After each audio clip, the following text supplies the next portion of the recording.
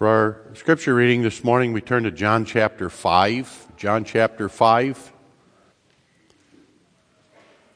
A couple of things to keep in mind is that everything in the book of John is written by the Holy Spirit that we might believe that Jesus is the Son of God. That's what John tells us near the end of the book.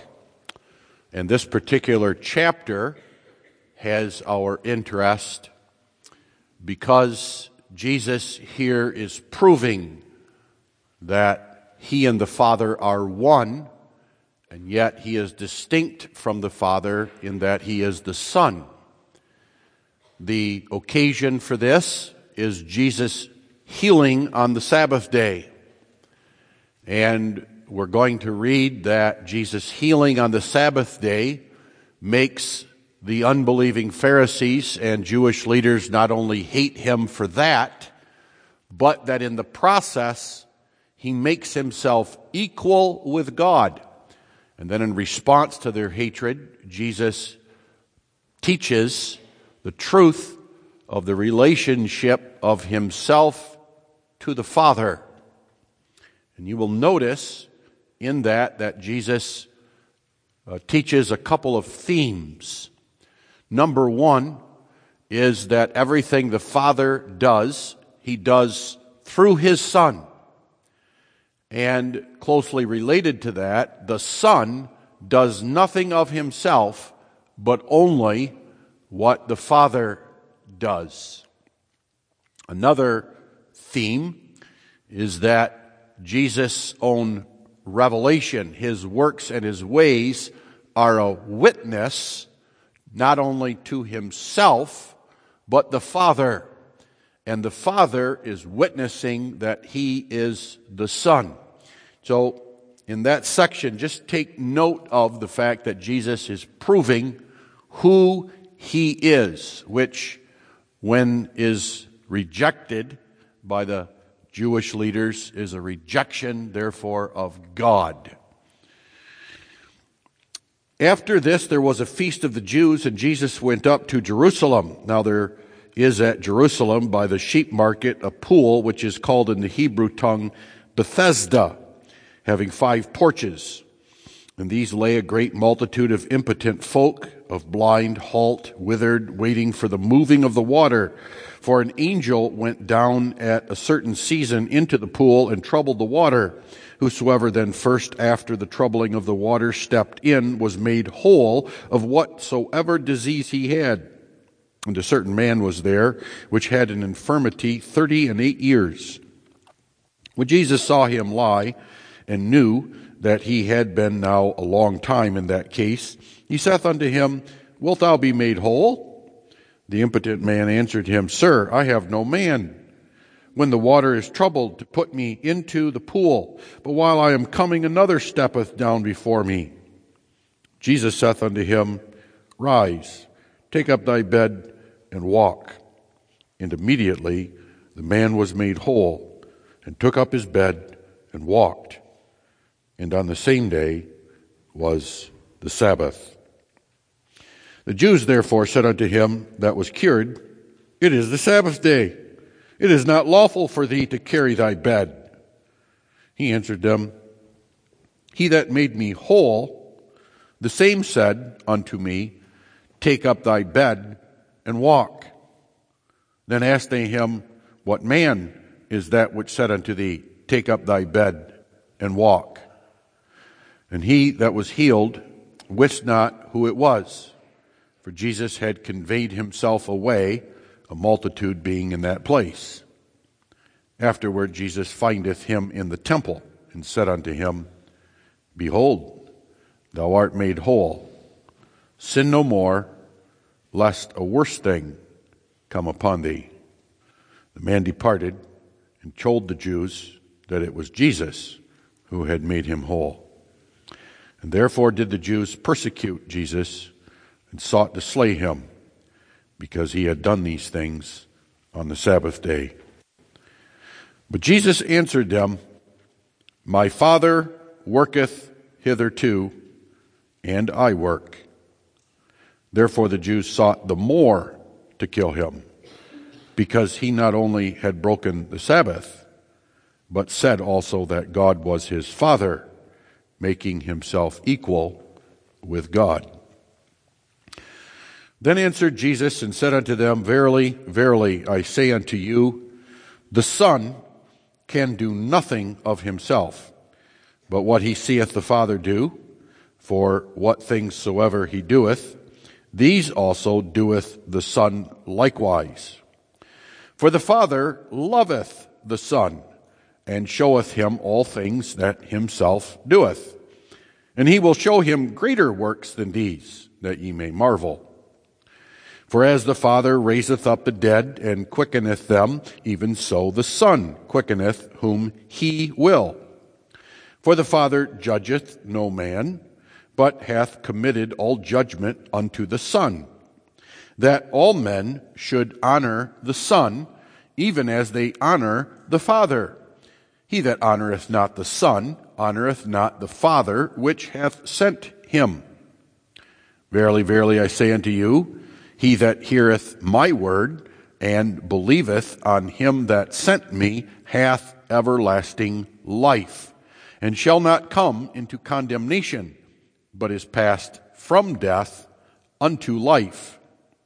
Verily, verily, I say unto you, the hour is coming, and now is, when the dead shall hear the voice of the Son of God, and they that hear shall live.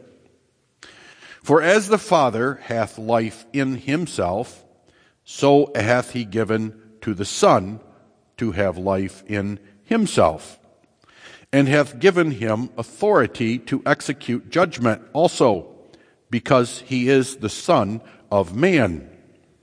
Marvel not at this, for the hour is coming, in the which all that are in the graves shall hear his voice, and shall come forth, they that have done good unto the resurrection of life, and they that have done evil unto the resurrection of damnation. I can of mine own self do nothing. As I hear, I judge, and my judgment is just, because I seek not mine own will, but the will of the Father which hath sent me. If I bear witness of myself, my witness is not true. There is another that beareth witness of me, and I know that the witness which he witnesseth of me is true. He sent unto John, and he bare witness unto the truth. But I receive not testimony from man. But these things I say, that ye might be saved. He was a burning and a shining light, and ye were willing for a season to rejoice in his light. But I have greater witness than that of John. For the works which the Father hath given me to finish, the same works that I do bear witness of me, that the Father hath sent me. And the Father himself, which hath sent me, hath borne witness of me. Ye have neither heard his voice at any time, nor seen his shape, and ye have not his word abiding in you. For whom he hath sent, him ye believe not. Search the Scriptures, for in them ye think ye have eternal life, and they are they which testify of me. And ye will not come to me, that ye might have life. I receive not honor from men, but I know you, that ye have not the love of God in you.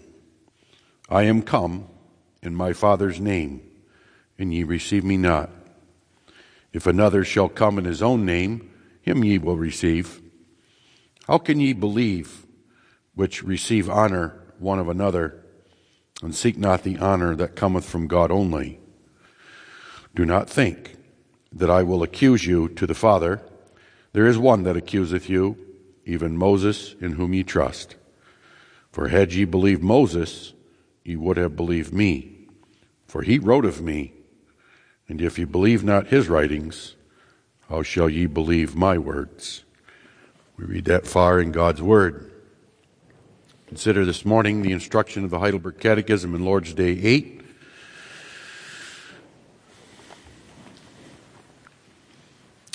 It asks, how are these articles, that is, the articles of the Apostles' Creed, divided into three parts?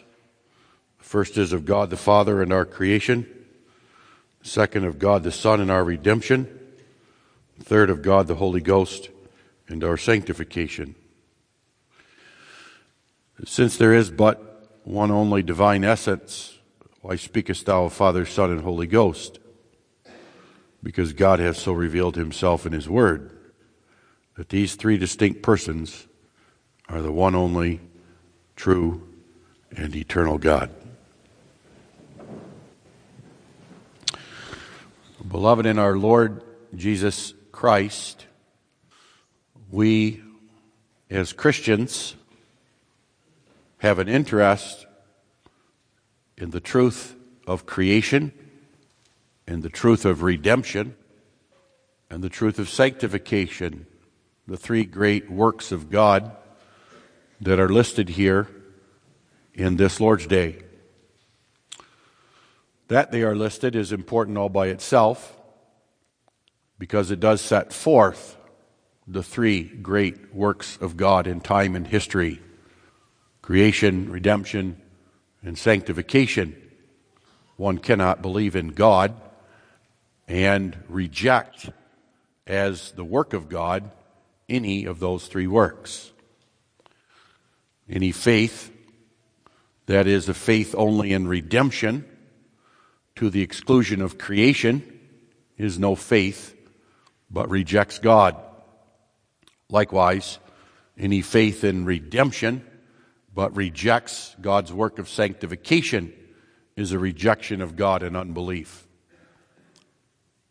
But having said that, one cannot believe, one cannot worship and glorify God for those three great acts and works of God without believing that God is triune. In other words, there ought to be as great an interest, if not greater interest, in the truth that even underlies and is basic for believing in creation, redemption, and sanctification by God. That's what's set forth here. Indeed, that it is impossible to believe in God who works and does these three particular works unless one believes that God is a God who is one and a God who is Father, Son, and Holy Spirit. This truth, in other words, is basic to our faith and the most basic truth of Scripture that we believe by faith. That this is true and not an overstatement at all is evident from this Lord's Day itself when it is commenting on the Apostles' Creed. The Apostles' Creed, we learned, is those articles of the Christian faith that it is necessary for a person to believe. What is necessary for a Christian to believe? That it is what is necessary for a Christian to believe unto salvation. What does he believe concerning his salvation and therefore about God? And the answer is the articles of the Apostles' Creed. Right there are the basics. Those are the basic elements.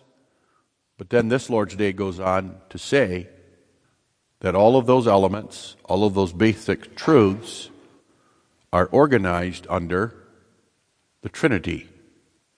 That what all those things, those statements, those doctrines that we confess and believe in the Creed are all fundamentally about God triune. So much so that one cannot know and believe them unless one first knows God is triune. That this is the truth, even about our own salvation, is even creedal among us. This is something that we confess in our creeds. And you will find that in the Athanasian Creed. The basic fundamental character of the Trinity to the Christian faith is evident not only from the Lord's Day here, but the fact that the two great ecumenical creeds, namely Nicaea and the Creed of Athanasia, one from the 4th century and the other from the 6th century, are Trinitarian. They are about the Trinity. They are explaining the Trinity. They, along with the Apostles' Creed, that's their theme. That's what they're about. But then notice this statement in the Athanasian Creed itself. It begins, "Whosoever will be saved, whosoever will be saved before all things with regard to creation, sanctification, or redemption, before all things it is necessary that he hold the Catholic faith. Which faith, except every one do keep whole and undefiled, without doubt he shall perish everlastingly." And the Catholic faith is this, that we worship one God in Trinity, and Trinity in unity.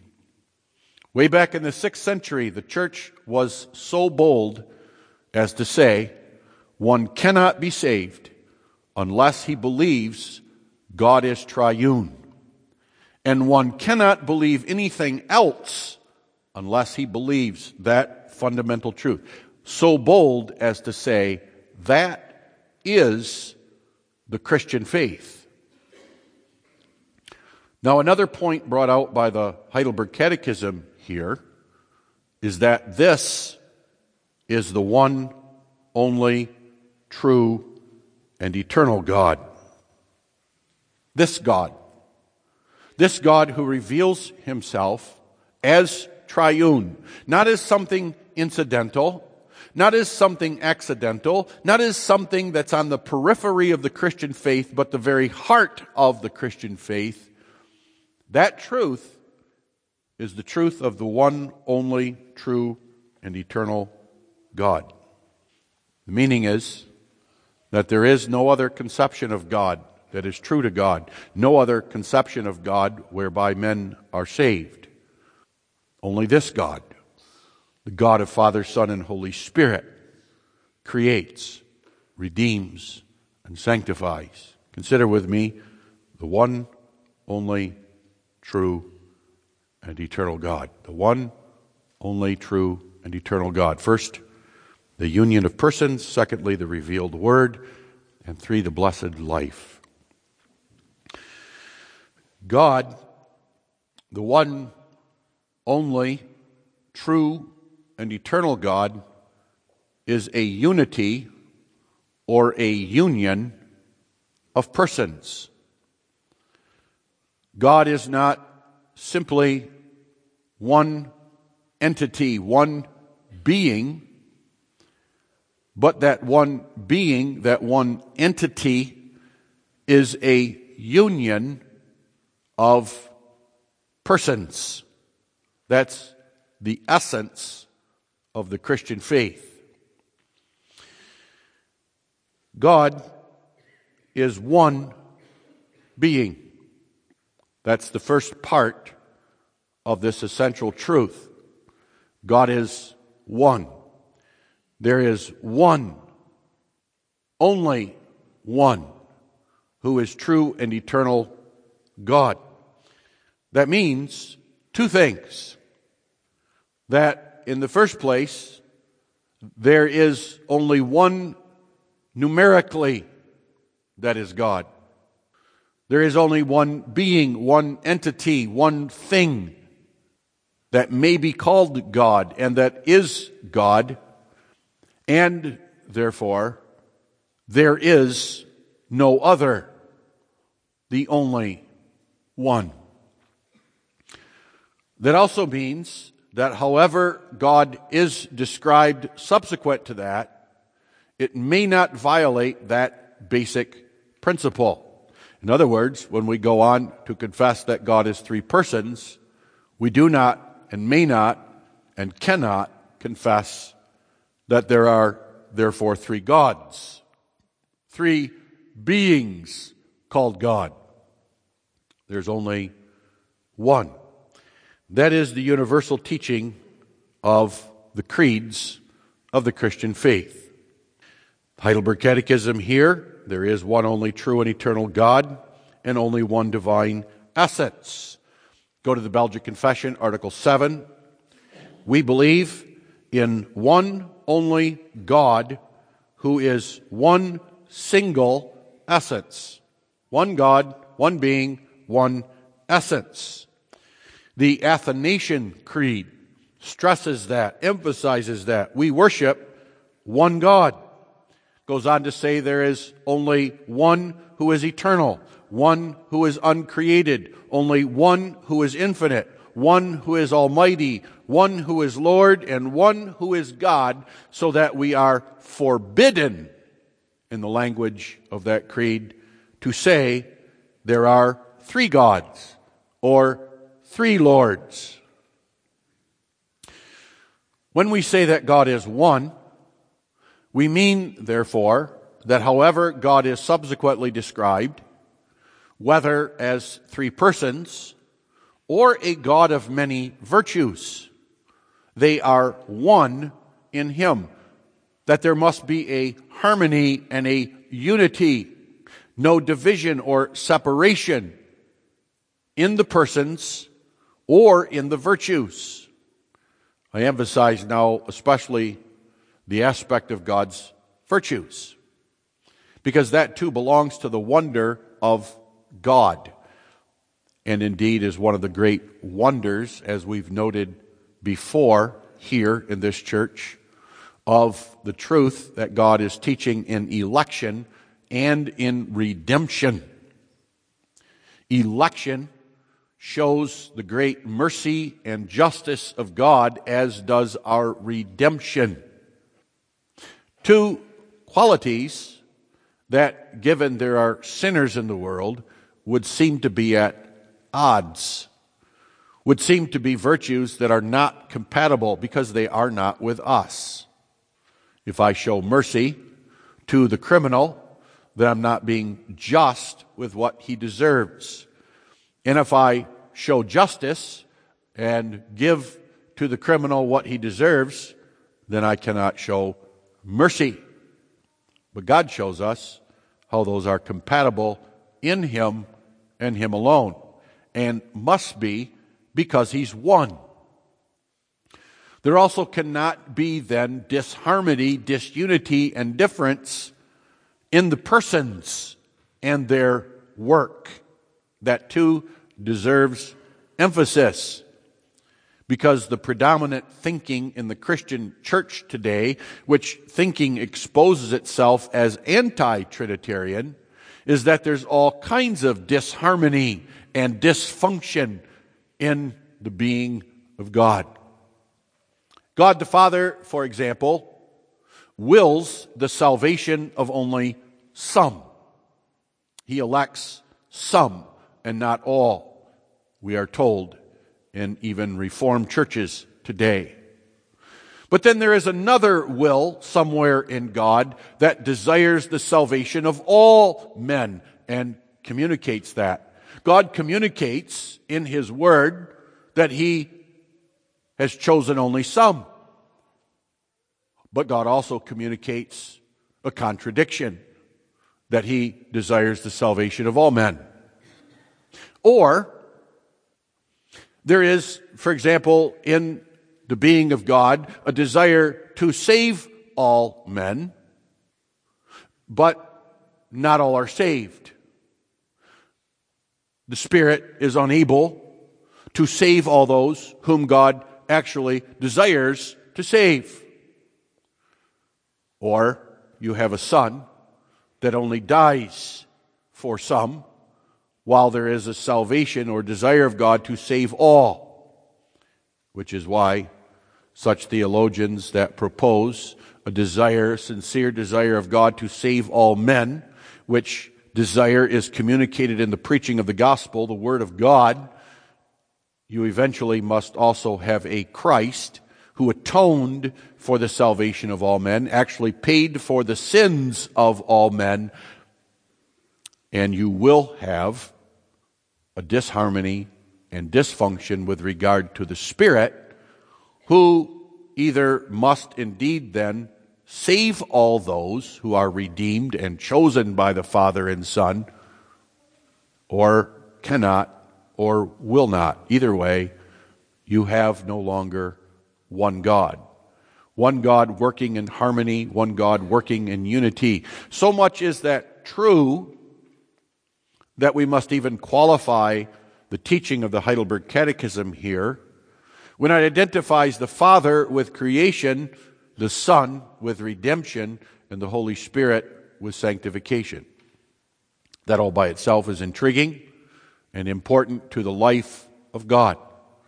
I'll explain that in a little bit, but take note that the explanation of this by Ursinus himself and by the Reformed Fathers who comment on the Heidelberg Catechism, we teach that that does not mean that only the Father creates and the other two persons are not involved at all. Proof of that is the creation itself. When in the beginning God creates, indeed the Father is on the foreground. And the Scriptures frequently associate creation and providence with the work of the Father. The Catechism is going to go on in just 2 Lord's Days to call providence the work of the Father's hand. The Father's hand. It's emphasizing that the Father is the source of all things. Likewise, election is often associated with the Father. But to locate that exclusively with the Father is a grave mistake. Simply again look at the creation, and there we see the Father creating by the Spirit. We see already in the opening chapters of Genesis God revealing himself as triune in the creation. There's the Spirit hovering over the darkness. Obviously, the idea is he will be the power by which God creates. And then when it comes to the means by which God creates, he uses 2 means, significantly both pointing to Christ, namely his word. He speaks and it is done. And God also forms with his hands. And with regard to man, he even breathes into him, showing without a shadow of doubt that all of the persons are involved in all of the works of God. And that's fundamentally because God is one. Not only numerically one, but one in all that he does, so that there may be no division of God into parts, no disharmony, no disjunction, no dysfunction. God is one. But God is also 3 in persons. 3 persons. Now, what the church struggled with, of course, is how do you explain that without there being a logical absurdity? The question is, how can God be one and how can God be 3 at the same time? The answer is found in the truth the church discovered and developed, which is God is not 1 and 3 in the same way. If we would say that God is 1 being and God is 3 beings, you have an absurdity. Or if you would say God is one person and God is three persons, you would have there also an absurdity. But no, the church says, no, God is one as regards his being, as essence, that there is one entity, one thing called God, only one. But now there is within that being three, not now beings, not three gods, but three persons. What we mean by that is that there is within the being of God three subjects, three individual subjects of all the works and ways of God. There are, to use language we are familiar, three within God who say, I, who refer to themselves as I, and who, when referring to the other two persons, refer to them as you. There is one person who says I and refers to the other two as two. Likewise, there's another person that can speak the same way. That, in essence, is a person, teaching us that, number one, a person is not the same thing as a being. One reason that we must believe this by faith, and man cannot come to an understanding of the Trinity except by faith, is because there is no example or picture of that exactly in all the creation, especially when we look at ourselves. If man could discover God on his own, and he would look at how he defines God, he's going to automatically define God according to himself.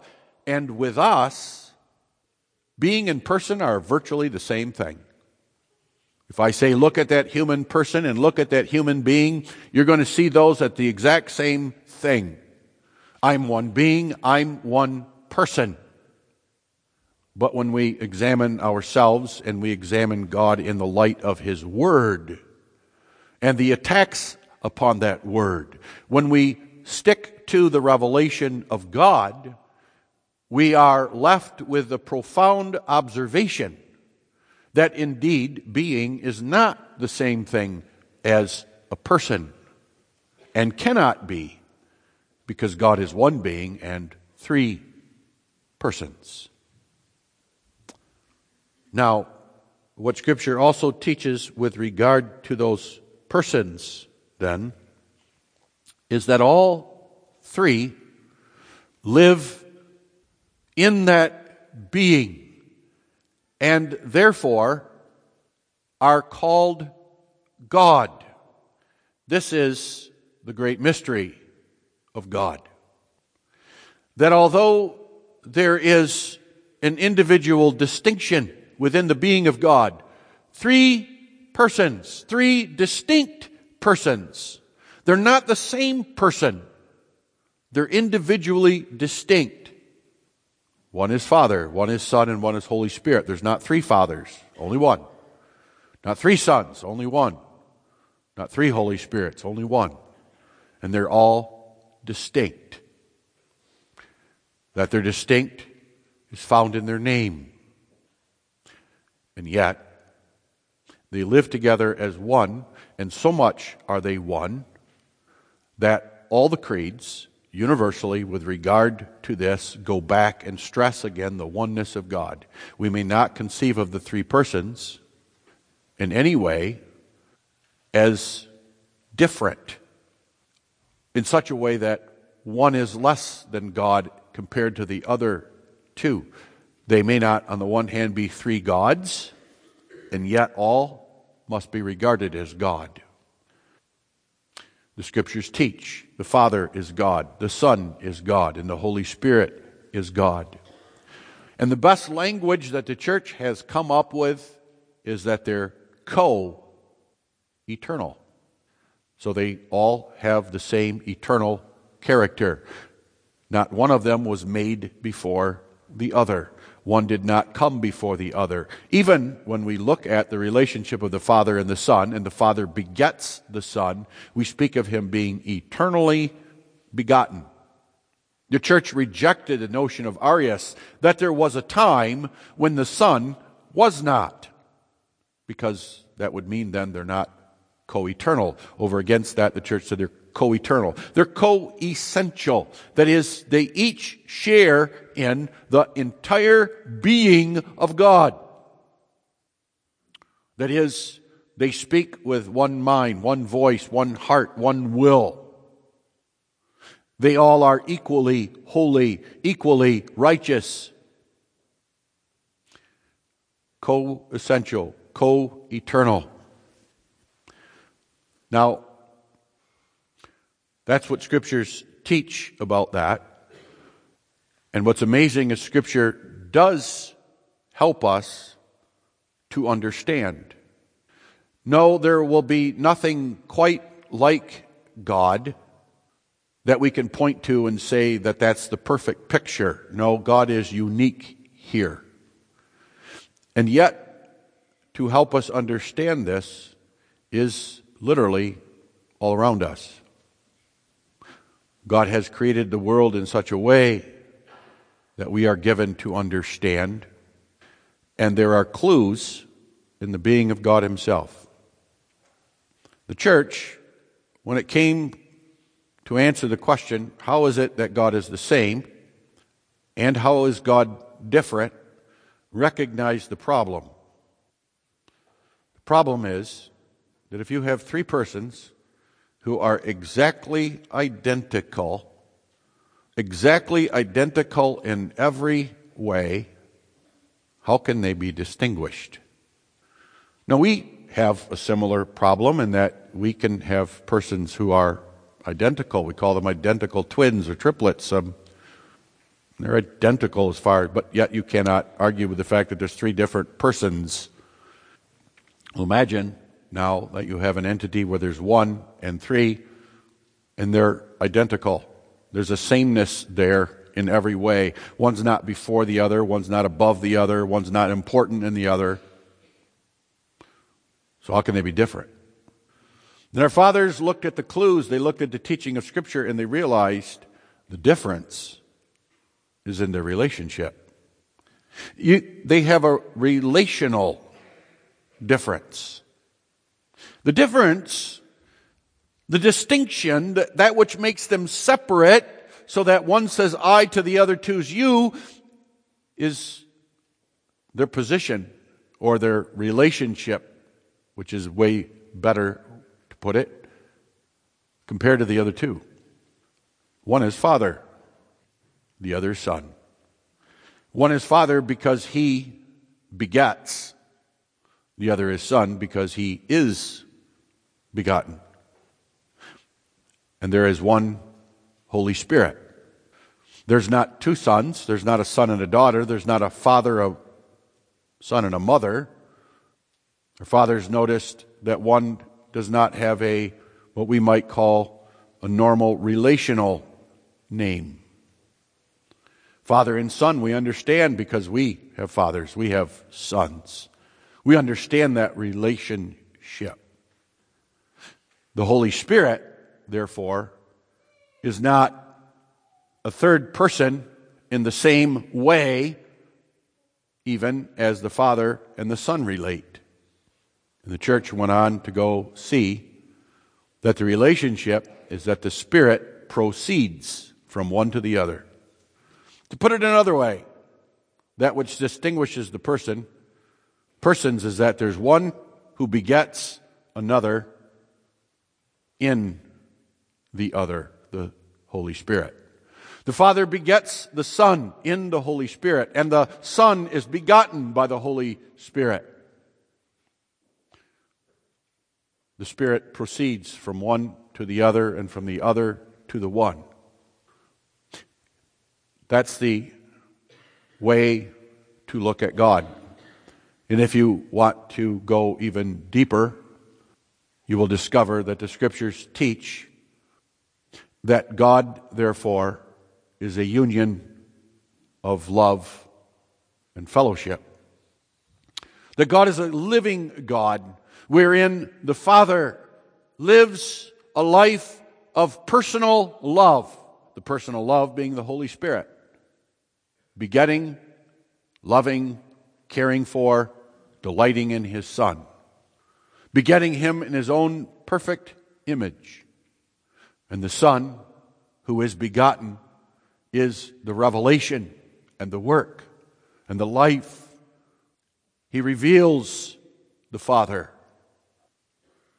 There is in that a oneness and yet distinction. Now, when we go to learn this, to understand this, we must go to Scripture. In other words, this is a truth wherein there are pictures, there are things to be understood in our own life and in the creation. God gives them. We'll look at those in just a little bit. It is first and foremost believed only by faith. This is the first and fundamental thing that faith believes about God. And furthermore, everything we learn and know about God leads and is directed to that. One may easily say that the goal and the end of our salvation is actually to know that life by being taken up into it ourselves. This is significant.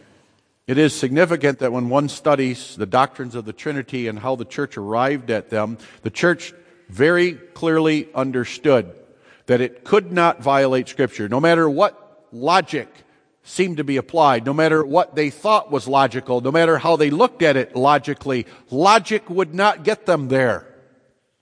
One must believe what Scripture says.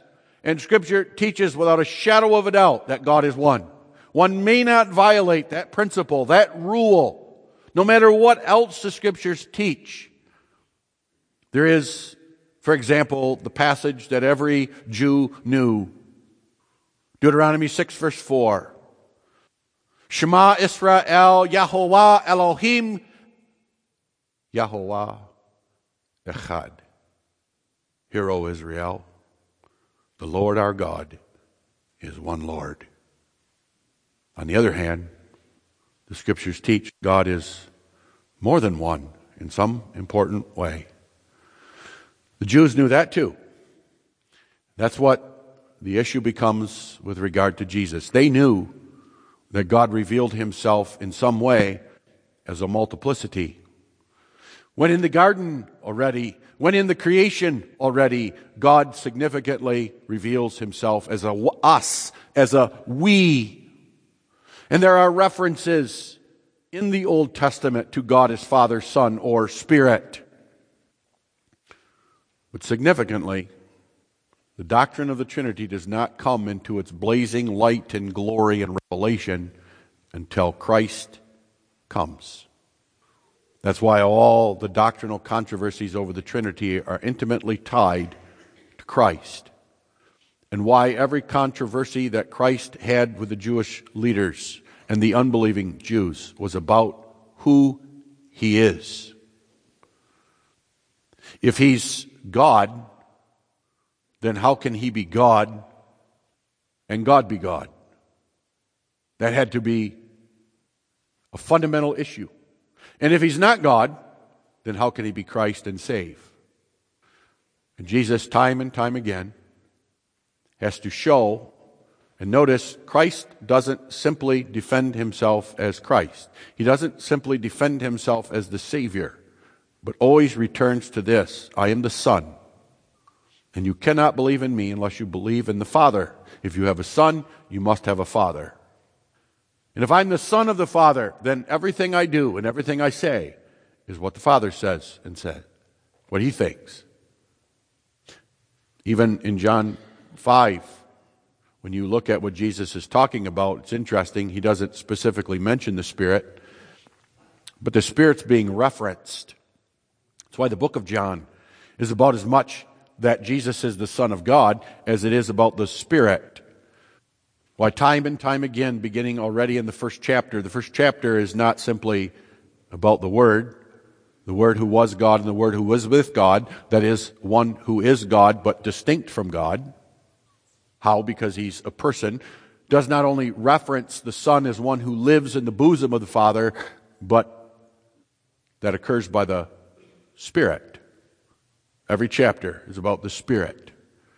How does the Father witness of his Son? By his works which he accomplishes by his Spirit. What Jesus does, he does by the power of the Father's Spirit. It's all about the Trinity, all about the revelation of God triune. That's why it is so dangerous, so dangerous to elevate one's logic over Scripture. If the church had done that, we would not know the Trinity, and we would all perish in unbelief. But the church always said, what does the Word say? Regardless of what my logic thinks, regardless of what my rational mind thinks, what does God say? What does He reveal in His Word? That I must believe, and then I must seek to figure out how to explain it. That's secondary. When one says, this is what makes sense to me, this is what's logical to me, and now I'm going to ignore Scriptures or twist Scriptures or change Scriptures that teach contrary-wise, that's unbelief. It is significant all by itself that the Catechism points out that God reveals this only by His Word, and immediately we're brought to the Scriptures. But realize why that is. Because God reveals Himself through the Word incarnate. That's the great insight that is taught in the book of John. That's why Jesus is referred to as the Word. That was Jesus' great work. And Jesus reminded us of that over and over again. I don't come to reveal myself. I'm not here to do my own work. I'm not here to do my own thing. I'm not here to toot my own horn and witness of myself. I'm here to reveal God. And I'm here to reveal God as triune. And so much is that true, beloved, that we must see that everything that Christ does is to that end. You see, what is most blessed and most glorious and most wonderful in all the creation is God. Not the creation itself, no more than it is redemption itself or even sanctification. Those are all works of God. But those are works of God that He reveals that we might know Him, that we might understand Him, and especially understand His life. Imagine that you are the most unique, wonderful creature in all the earth. Let's imagine that. Let's imagine that. Isn't that what you would want people to know? That's the idea of God. The most amazing thing about God is His own being, what He is. That He is a God who is one, and in that one being, He lives as a communion, a community, in a relationship of friendship. He lives in a bond of love. The persons love each other, care for each other. God is the God who is not only the original person and personal God, but the original neighbor. You see, it's this that explains our life and everything around us. You can literally trace everything that God has made back to God Himself. It bears His stamp, just like you can redemption and sanctification. Why is it that God created persons and not just beasts? Why do you think that was? Why do you think it was that the very first time that God reveals He's a plurality, it's just before He makes man, not just man, but male and female, two individual persons who will be knit together as one in the bond of marriage. Do you think that's a mistake, an accident? Why do you think it is that God grows His church? God even grows the one blood of the whole world through procreation. Procreation through marriage and family, wherein families consist of persons living in love. Why is it that there are two tables to the law, not just one? Regarding God and the neighbor, why do you think it is that love is so essential to human life and companionship? Why it is not good that man should be alone? The answer is because God is triune. Why is it that God not only creates but redeems, and not only redeems but sanctifies? The answer is because God is triune. It all goes back to that. Why is it that there is only one church, but that church is a multiplicity of persons more than you and I can number, and yet are one? Because God is triune.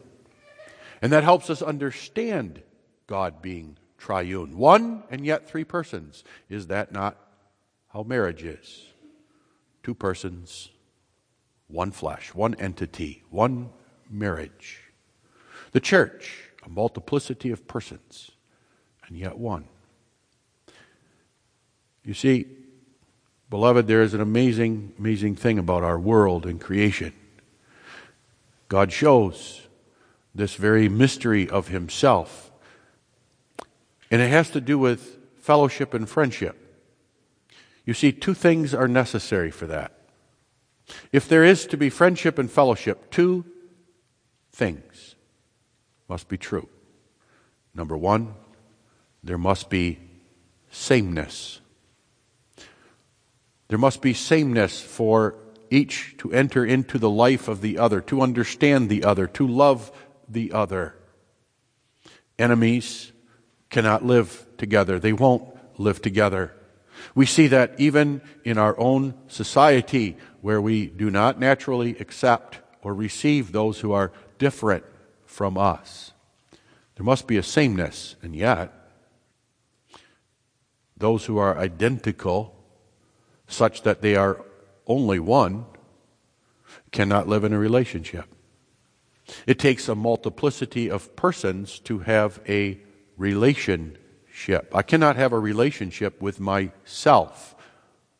There's something wrong if I love only myself and can only love myself.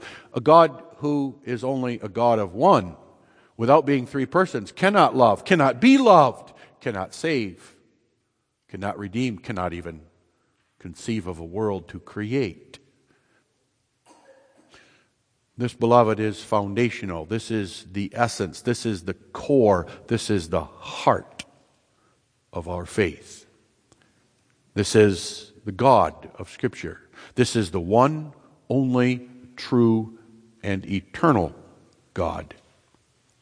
Amen. Let us pray. Our Father which art in heaven, O Lord, we thank Thee for the revelation of Thyself through Jesus Christ, which we receive by faith.